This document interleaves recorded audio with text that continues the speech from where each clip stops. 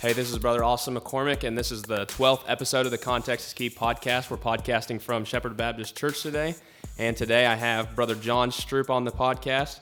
John Stroup is the co-founder of Freeway Ministries based in Springfield, Missouri. John is a faithful husband and father, a passionate preacher, and is always sharing the good news of Jesus Christ. And you can find out more about John at johnstroup.net. Brother John, welcome to the podcast today. Thanks for having me. I told Brother John that I just wanted to talk a little bit about a couple things. One was Freeway Ministries. Two, we're going to talk about the grand opening of the Freeway Ministries headquarters. Three, this book that I just read his bio off of. And four, some other stuff he's working on. So would you tell us a little bit about what Freeway Ministries is for someone that has absolutely no idea? So Freeway Ministries, definitely a diverse outside of the box ministry. So we have two things that we do. One is that we create outreaches for evangelism, discipleship, and local church involvement. Instead of planting churches, I plant ministries alongside local, like faith churches. And then it's like an Awanas for a people group. And that people group is the people group of people who come from homelessness, addiction, criminal background. And we create a way to evangelize them, working with local agencies, probation, parole, judicial, and the church members actually become the missionaries, and the mission field is their own backyard. So it's kind of like an Awanas for that people group. Instead of kids, we're reaching these folks. And so once we create the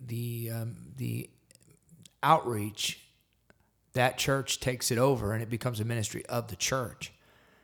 And at the end of the night, they're invited to that local church, whichever one that is. And then we have kind of a phase two. We plant what we call discipleship houses, which is a local live-in, 24-hour-a-day discipleship environment. I call it an atmosphere of change, to where we create a place where people live in a classroom like they did with Jesus. Jesus didn't have a book that they went through and checked boxes. They lived with him. They ate with him. They slept with him. And so we have that. And so that's who we are. That's what we do. Awesome. How many Freeway Ministries is there worldwide? I mean, places where you're ministering right now. Well, we have two in Springfield. We have one in Ash Grove, one in Marshfield, one in Omaha, and then we have one in South Africa. Awesome. Well, I won't ask you too many questions since a lot of that information's in the book, but tell us a little bit about the headquarters opening up and what that ministry is for you guys. So we've been nomadic. We haven't had our own building, so to speak. We lease properties. Like I said, the ministry becomes a ministry of the local church. We're a nonprofit, 501c3, that creates evangelist, disciple makers, and missionaries out of church members, to where they create this ministry alongside the local church. So it actually becomes a ministry of that church, and they oversee it. So no one's been able to, Monday through Friday, just come to the door of Freeway Ministries. My office has been in my car, and after that, my friend has a law firm, and they let me have one in his law firm. But we wanted a place to have a home base, and to where we can launch ministries, train churches, just do lots of cool stuff. And so in 2017, we found a bowling alley that was pretty much condemned. And it was 37,000 square foot of junk. No, the roof was gone, raining in the building, black mold, you name it, it was there. And so we bought the big piece of junk. And in 2017, we purchased this property. And we raised $1.5 million. We raised it, no taxpayer money. We did it, and God did it and allowed us to do it. And so we have redone this whole building. And now we're looking like our soft launch will be April 13th of 2019. But this place will be a place where any church in America or around the world can send a representative who has a burden to be equipped to learn more and to reach this people group because we are facing an epidemic. And if you look up statistically in America, the number one cause of accidental death for Americans under 50 is overdose. I think the last year it might have been 17,000 people died. And it's been 4 years in a row, I think. But the crime we have is a problem because of the drugs that we have. I believe that drug addiction and drug dealing is domestic terrorism on U.S. soil. So what we're doing now is we want to have a place where you can send your representative. They live in the house. They learn the ins and outs of our ministry. They learn the model. They learn how we do everything we do.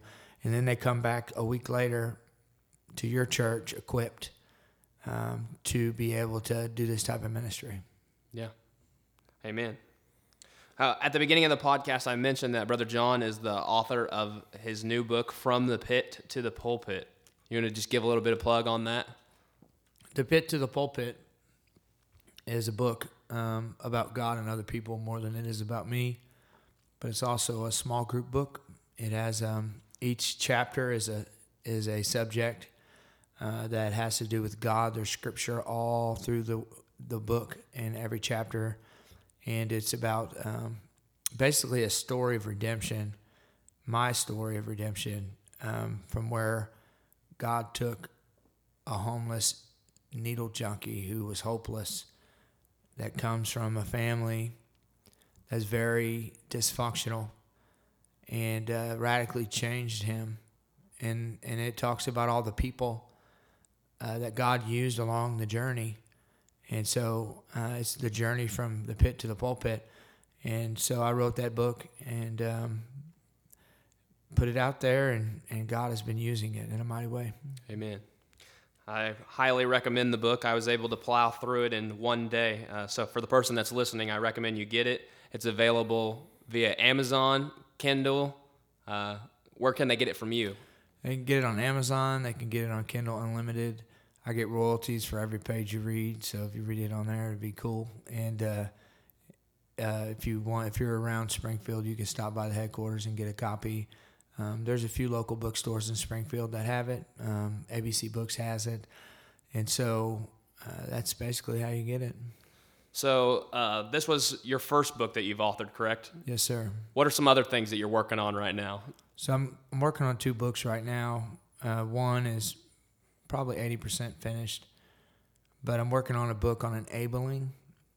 I want to help families that do have loved ones that are drug addicts and they don't know what to do.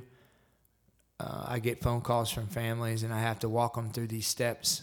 And they always, I don't know how many I've had tell me this, but they say, "Do you have anything for us?" And I say no. And it's just convicting my heart. And so I started writing this book for families of loved ones. And the chapters are basically the counsel I give people when I work with them and their families. And so, I'm not a professional counselor. I don't have a counseling degree. My undergrad, if I ever get it, will be in biblical counseling. But so it's just the experience that I have from dealing with this, coming from that background, and it's helped. I mean, God's used it to help a lot of people. So I figured I'd put it out there. And then I have another book. It's going to be a pastor's manual. And the pastor's manual will be from the moment you run into these different people. The moment you run into a homeless prostitute, what do?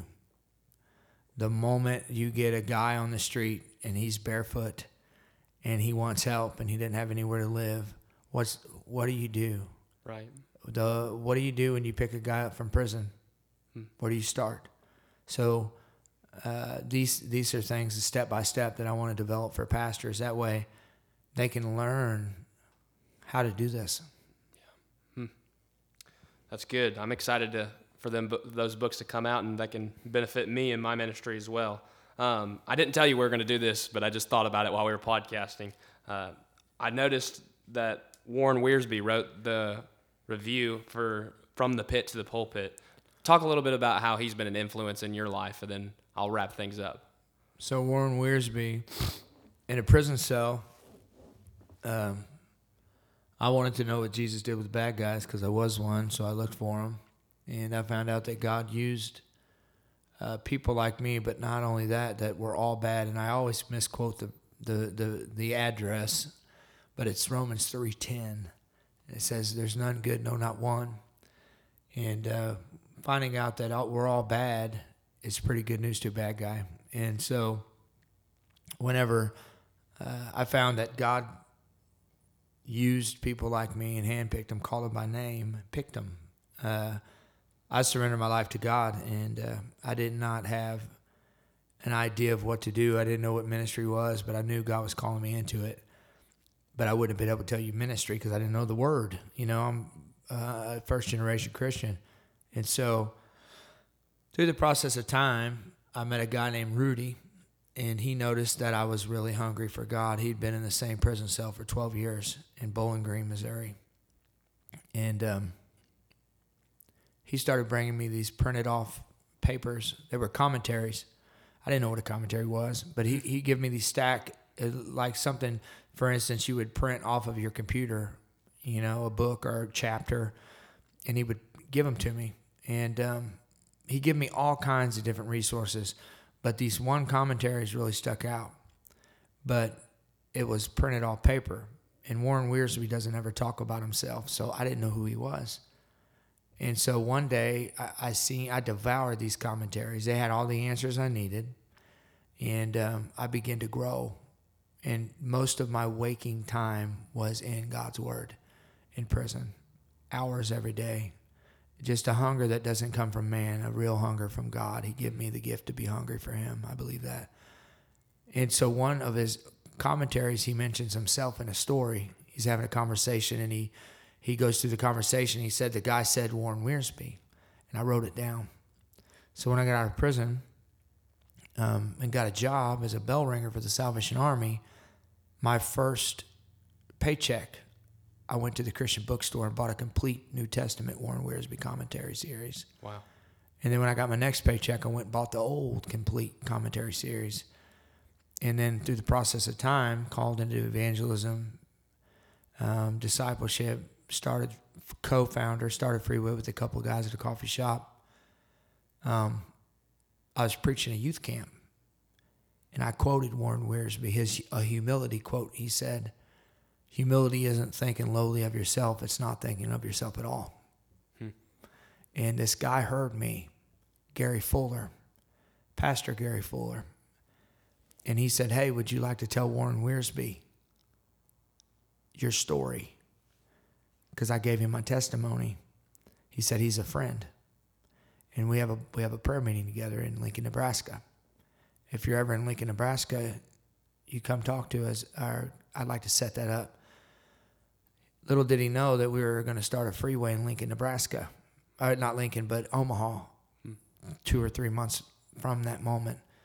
So I called him and I said, yes, I would. Here's the day, I'll be up there. So he set it up, and I went into Warren Wiersbe's house, him and his wife, Betty. Warren Wiersbe's deathly ill right now, by the way. And I went to his house and told him my story. He signed all my books. He prayed over me, took me into his private library, and it was nothing but a miracle. And so I wrote this book, and I called Gary. I said, hey, I told Gary, I said, would you mind asking Warren Wiersbe if he would endorse my book? He said, you're wasting your time. He said, I had a guy, and he mentioned some well-known preacher. I asked him if he would endorse his, and he shot me down. He said, here's his number. Why don't you call him and ask him? So I called him and reminded him of who I was. He still thinks I'm a black guy. He's African-American.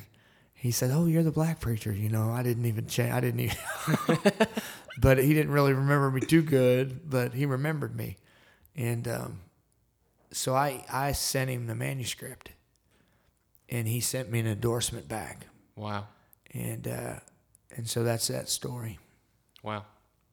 Well, Brother John has been with me since Sunday, and he's been with us in revival throughout the week, and he's been speaking at our public schools, and now he's podcasting with me, and he's been pouring into me spiritually. So, Brother John, I just want to thank you for taking the time out of your busy schedule to come and minister to me and minister to our community and minister to our church today and this week. So thank you for joining the podcast, and it's been a great pleasure to have you.